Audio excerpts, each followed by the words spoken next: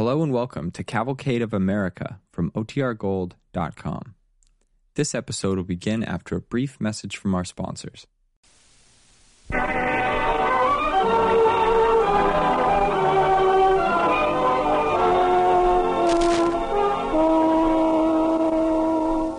evening, friends. This is Walter Houston. Tonight, I think we have an ideal combination for you on our DuPont Cavalcade. In the first place, our star is an old favorite of yours and a good friend of mine, Robert Montgomery. Bob is making his first radio appearance since being placed on inactive duty by the United States Navy. We all know Bob Montgomery's brilliant work as an actor, and most of us have also followed his career as a fighting man in this war. His record for more than 4 years of service with the forces of 3 of the United Nations. And our play tonight couldn't be better suited to our star because it's a story about our Navy in an earlier war. It's called The Admiral. The Admiral, starring Robert Montgomery, is brought to you by the DuPont Company, maker of better things for better living through chemistry. Incidentally, DuPont has just gotten out a new booklet for car owners. The title is Take Care of Your Cooling System. And that's just what its 24 pages tell you how to do. There are lots of illustrations in color, and the whole book is planned to help you avoid cold weather troubles in the cooling system of your car.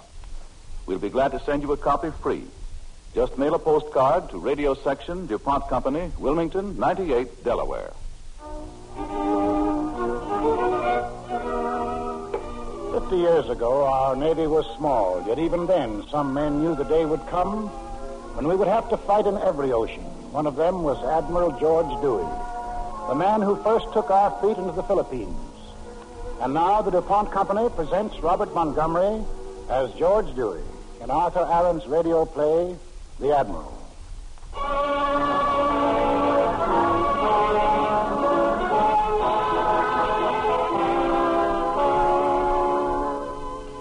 December 7th, 1897. More than 40 years later, another December 7th was a day of infamy.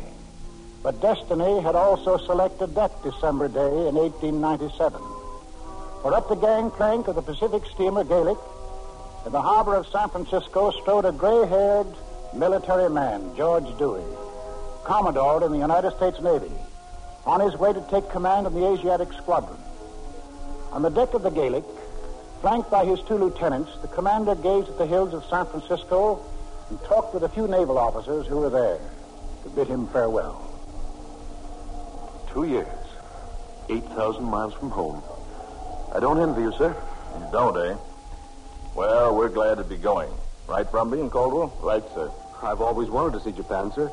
And who knows what can happen in 2 years. Well, that's true. You're going to miss the fun if there's war with Spain. There won't be much action in the Pacific. I disagree with you, sir.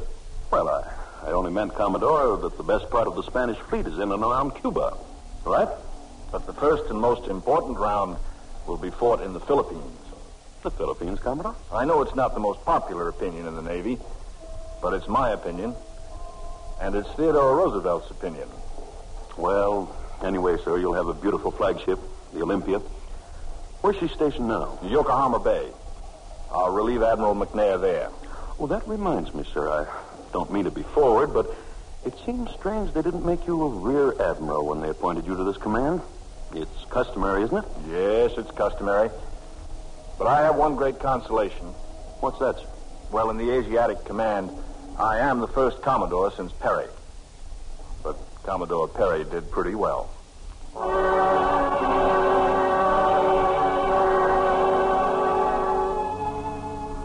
A few weeks later in Yokohama Bay, ceremonies were completed aboard the flagship Olympia.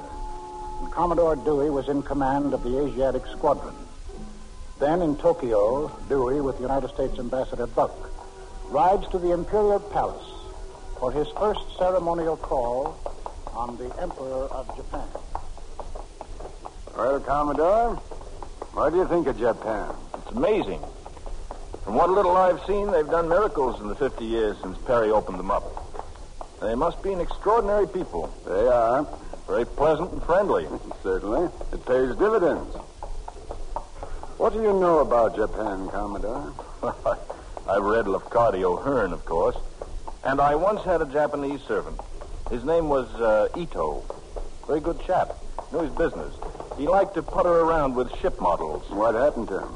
He resigned. Of course, I've read Admiral Mahan's book. He thinks we ought to have a string of island bases clear across the Pacific. Don't you? I don't know yet.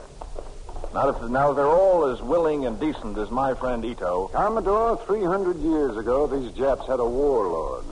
His name was Hideyoshi. He started out to conquer the world. First Korea, and then China. There have been a lot of would-be world conquerors. Certainly. But they all gave up. The Japs have merely postponed it. Maybe. But if they're all like Ito, why... Oh, looks like we're here. This will be the naval delegation to escort us into the Emperor. Now be careful. Rigid formality. Polite, but not too. Commander Yasuri. May I present Commodore Dewey, Commander-in-Chief of the Asiatic Squadron. Oh, yes. It is indeed a pleasure, Commodore. Thank you, sir. On behalf of my country and myself, I... For the love of Pete, Commodore, stop staring at him. Say something. I beg your pardon, Commander, but I didn't catch your name. Yasui. Commander Yasui of the Imperial Japanese Navy. It is indeed a pleasure, Commodore. You come this way, please. Well, go ahead and follow him. What are you trying to do, start an international incident? What's happening to you? Nothing. Nothing at all. Except it might interest you to know that Commander Yasui is my old friend Ito, the fellow who was so interested in ship models.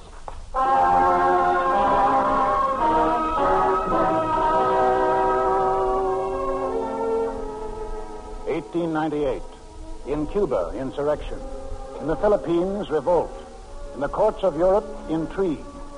In Hong Kong harbor, Commodore Dewey and his friends attend a dinner given by Prince Henry, Admiral of the Imperial German Asiatic Squadron, on the battleship Deutschland.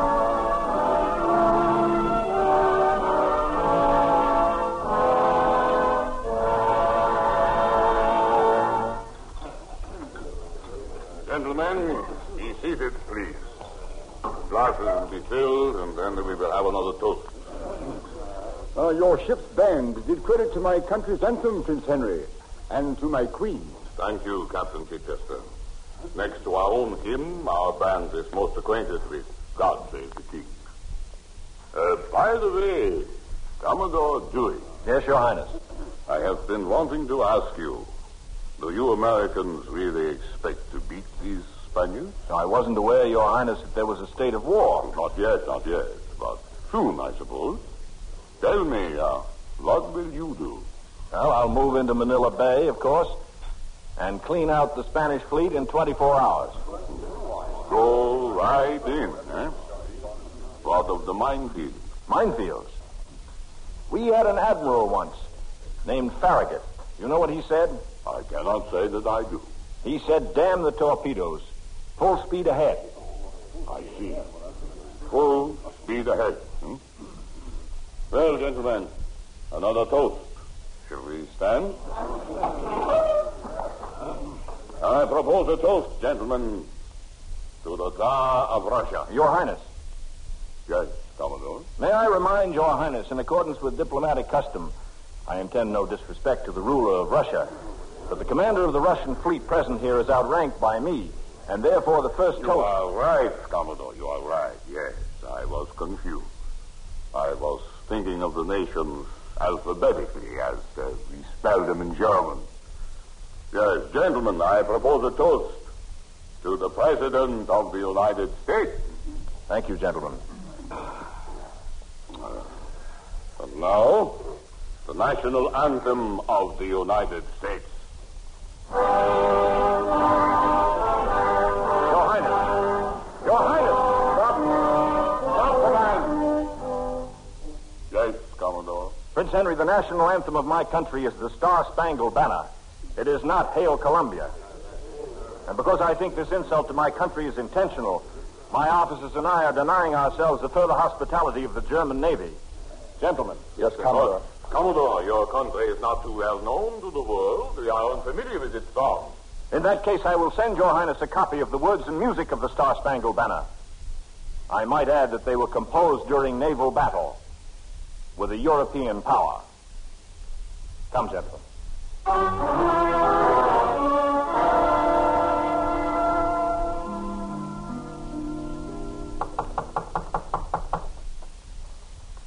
Come in. Yes, Brumby. Captain Chichester, sir. Chichester, so early in the day. Tell him to come in. Commodore Dewey says to come in, sir. Thank you. Well, Captain, what brings you over here? An errand I very much regret, in view of the news. News? That war's begun. You didn't hear? We've had no news. We've been expecting a cable. It must have been delayed, which makes my errand even more difficult. You see, I received a cable this morning from the Secretary of State for the Colonies. I have to read it to you. Very well, read it, Captain. It says, we are informed that a state of war exists between Spain and the United States of America. It has begun. Give immediate notice to the commanders of all ships of the belligerents within the waters of this colony that they will be good enough to leave the waters of this colony not later than 4 p.m. on Monday, the 25th. The cable was sent by Major General Black, administering the government. Yes, I see. Naturally, since England is a neutral power... Commodore Dewey. There's no need for you to be distressed, Captain. It's proper that England should serve this notice. And since we are at war, the American fleet will be leaving anyway for the Philippines.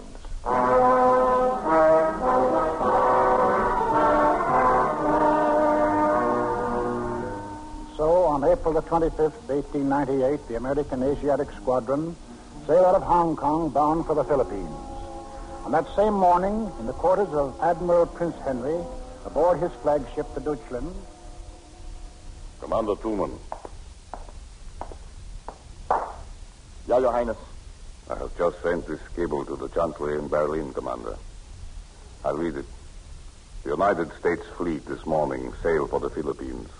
The Philippines are in revolt against Spain and would be glad to place themselves under protection of a European power, especially Germany. I await instructions.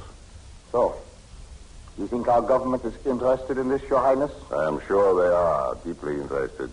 What instructions will they send at this hour? That the American fleet already sailed. I hope instructions for us to obstruct, embarrass, and impede the American Asiatic fleet in every possible way.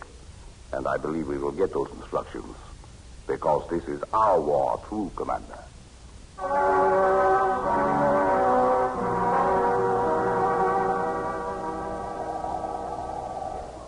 Lieutenant Brumby? Yes, sir. Tell Captain Gridley we go straight in. Have him set his course for Manila Bay. That means we'll arrive after dark, sir. I know it. We go straight in? That's right. Commodore, if I may make a suggestion. Certainly, Brumby. We don't know those waters, sir. We'll take soundings as we go. Oh, but the minefield. Commodore, it's well known they've got the most elaborate setup of any harbor in the Pacific. Brumby, would you like to hear what I think about those minefields? I would, sir. They're just a little too well known. Every naval man in the Far East talks about the Manila minefield. They're the greatest, the most complicated things that ever happened. You know what I think, Brumby? I think they don't exist. But mines or no mines, we're going in.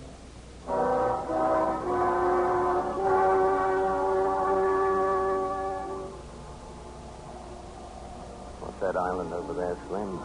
Now, you got a map. Look at it. Tiger, man. Look at it. What do you got to lose? You'll only get shot. This going in without any lights gives me the willies. I think that island is Corregidor, Joe. Where's the minefield? He's worrying about the minefield. Well, what's worse than A minefield? collision, my friend, that sinks 2 ships. You look at the Commodore up there in the bridge. Wouldn't want to have his worries. Me, I'd rather sleep at night. You're not doing much sleeping tonight. Wait till we get through the minefields. If I only knew what they looked like. You men down there. You men down there on that hatch. Yes, sir, Commodore. I hear you say something about minefields. Yes, sir. It might interest you to know that I'm going below to take a nap. We passed through those minefields 10 minutes ago.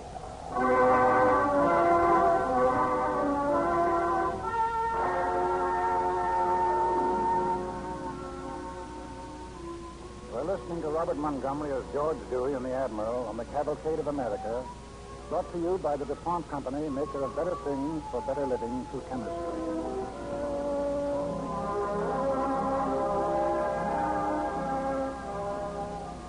As we return to our story, the American squadron has entered Manila Bay. It is almost dawn, and Commodore Dewey and his officers are on the bridge of the Olympia. There they are, Commodore. The Spanish fleet. All lined up like ducks on a pond. What do you make of it, Commodore?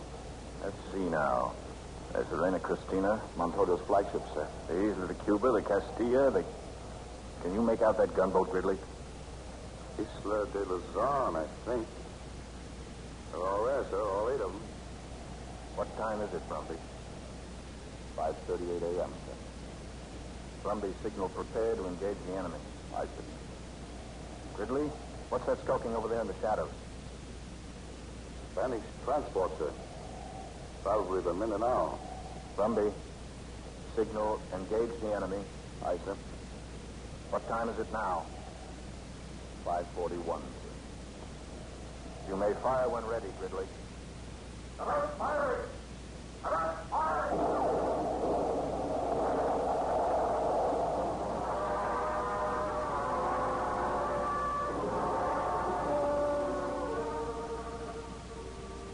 Dewey's prophecy that he would reduce the defenses of Manila in 24 hours came true. After the Battle of Manila Bay, Dewey blockaded the port. No ship of any nationality could enter or depart without receiving his permission. And then one day, there was a new squadron in the harbor, the Imperial German Asiatic Fleet. Aboard the Olympia, there were questions asked. Well, Gridley? I don't like the smell of it, Commodore. Admiral. I'm afraid it'll take a little time before I get used to your promotion, sir. I'll take all the time you want, Captain. Isn't that the Deutschland port? It is. Alongside her are the Kaiserine Augusta, the Prince Wilhelm, Kaiser, the Comoran, and half a dozen more. Looks like the whole blooming Navy's out here. Why, Admiral? I don't know.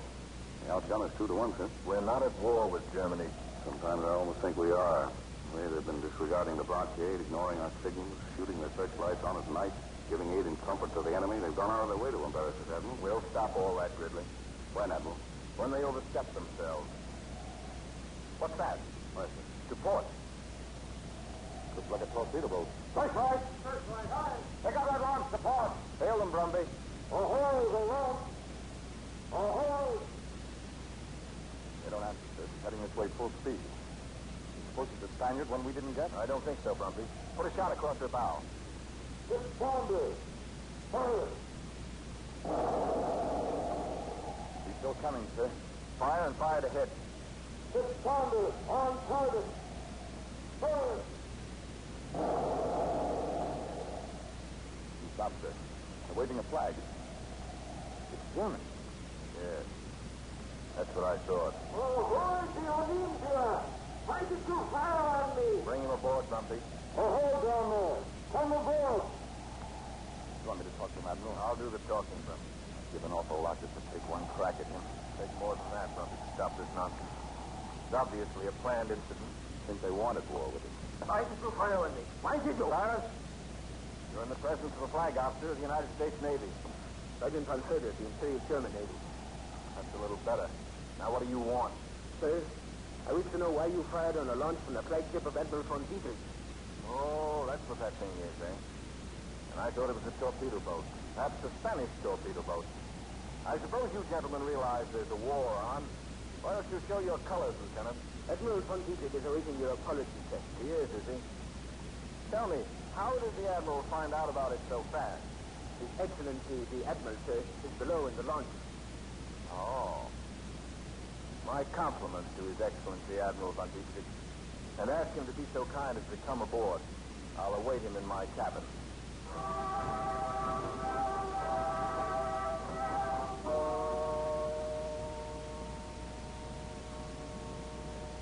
Sit down, won't you, Admiral? I will stand, Admiral Dewey. The Imperial German government must have an apology for this outrageous happening. Furthermore, it is the demand of the Imperial German government... Demand, Admiral von Dietrich? ...that you take recognition of an act upon certain grievances. I should like to hear them. Does Your Excellency have a list with him? I have. You have exercised the right to stop and board all neutral vessels entering Manila Bay. That is not only my right, Admiral, it is my duty. Proceed, if you please. You have assigned us positions in the harbor that prevent our maneuvering. You are not supposed to maneuver, sir. You prevent my launches from communicating with the Imperial German Consul in Manila. You turn back my transport when all I wish is for a few German soldiers to land at Manila and stretch their legs in a harmless drill. And now you add to these outrages by firing upon myself in my own launch that carries not even one machine gun. Anything else, Your Excellency? That is all for the present. And now let me tell you something. Does Your Excellency know that it is my fleet and not his which is blockading this port? Of course. And is Your Excellency aware that he has no rights here whatsoever except such as I choose to allow him? And does Your Excellency realize he cannot move, he cannot maneuver, he cannot communicate except by my permission? One would imagine, sir, that you and not I were blockading this harbor. You have no right. I have every right. Tell me, has the Imperial German government decided to make war on the United States? Is that her intention? Do you want war with the United States? You are very near it, sir, and you can have it. You can have it as soon as you like.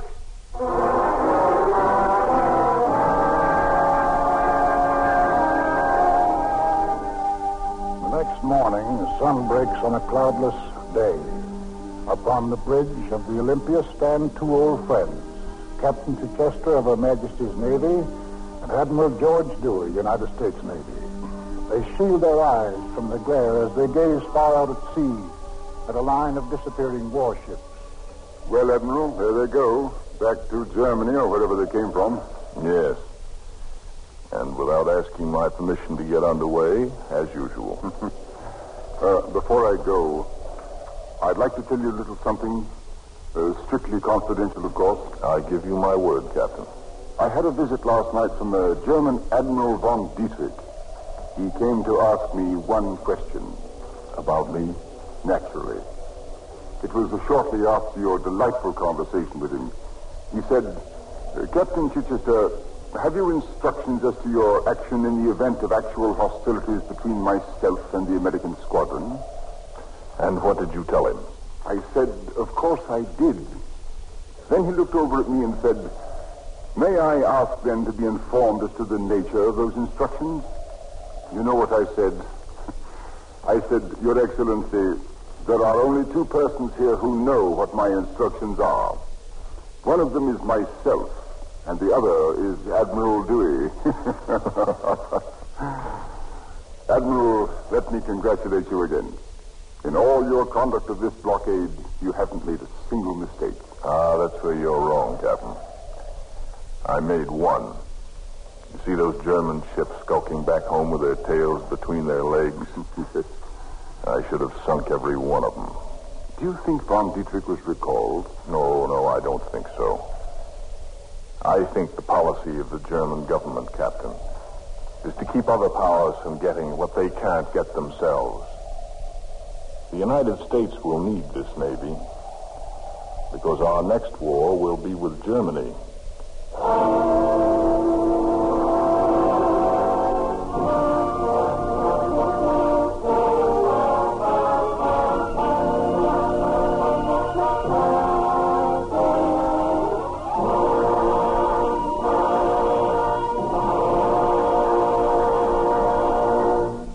Thanks to you, Robert Montgomery, and to all members of tonight's Cavalcade cast.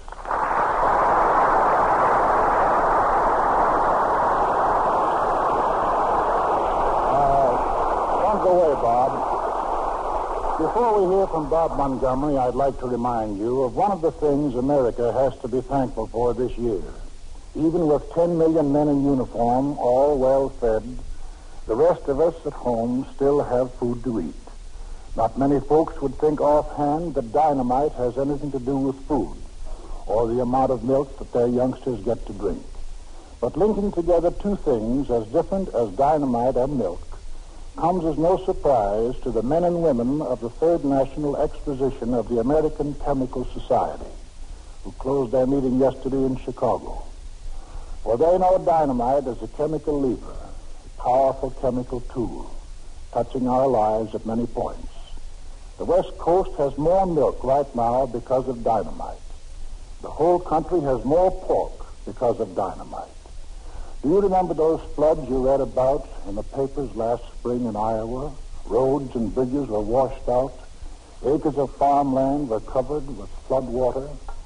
In some districts, vast areas of water had to be drained off within 24 hours if the newly planted crops were to be saved. Now, Gain Whitman knows a lot more about all this, and he's going to tell you how it's done. Heavy mechanical equipment couldn't be used, even if it had been available.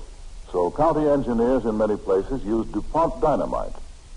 In Chickasaw County, for instance, a dynamited ditch, 1.5 miles long, reclaimed 300 acres of farmland in hours instead of weeks.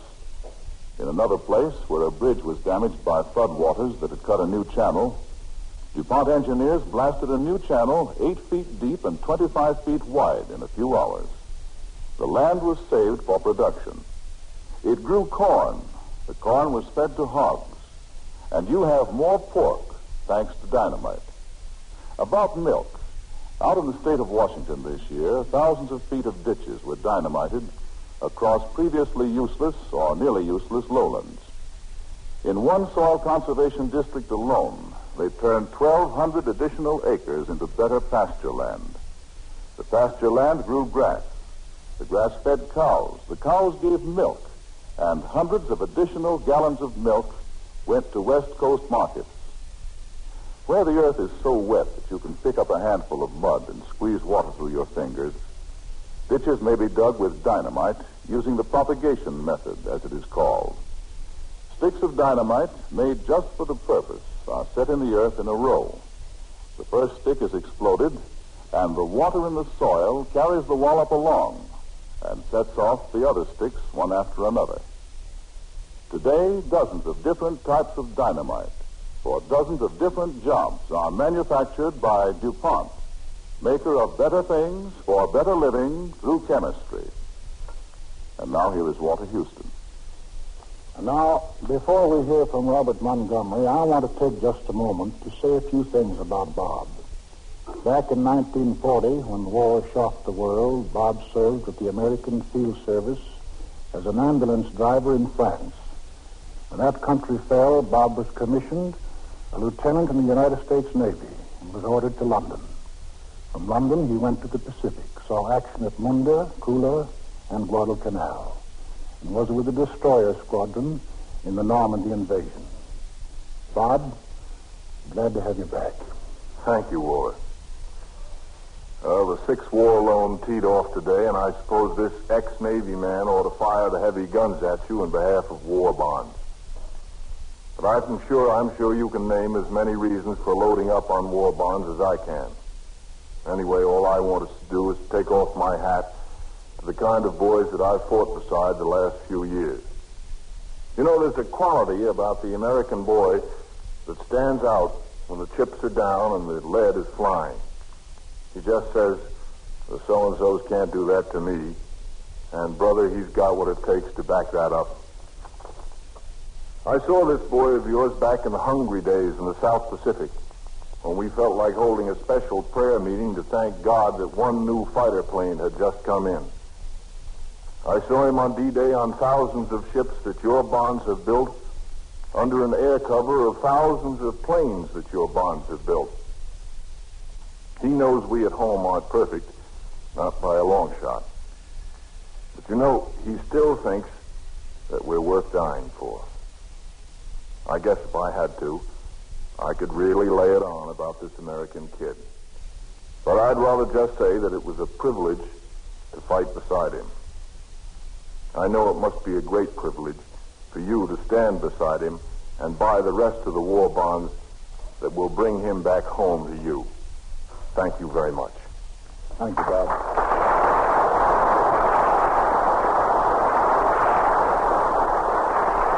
Thank you, Bob Montgomery. The newspapers we read daily are, well, they're more than just bearers of news, opinion, and amusement. They are symbols of a free people, a free press. Fighters for this freedom in our country are many, but outstanding among them was a woman, Anne Royal.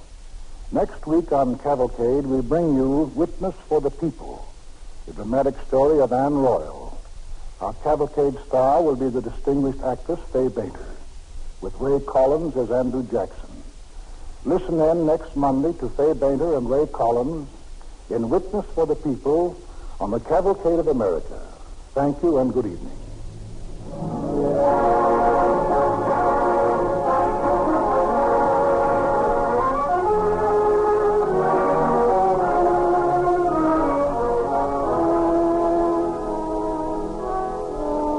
Music tonight was composed and conducted by Robert Armbruster.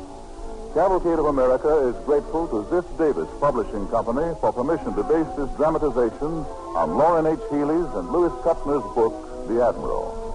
This is Gane Whitman inviting you to tune in next week to Witness for the People, starring Fay Bainter with Ray Collins, brought to you by the E.I. DuPont de Nemours and Company of Wilmington, Delaware.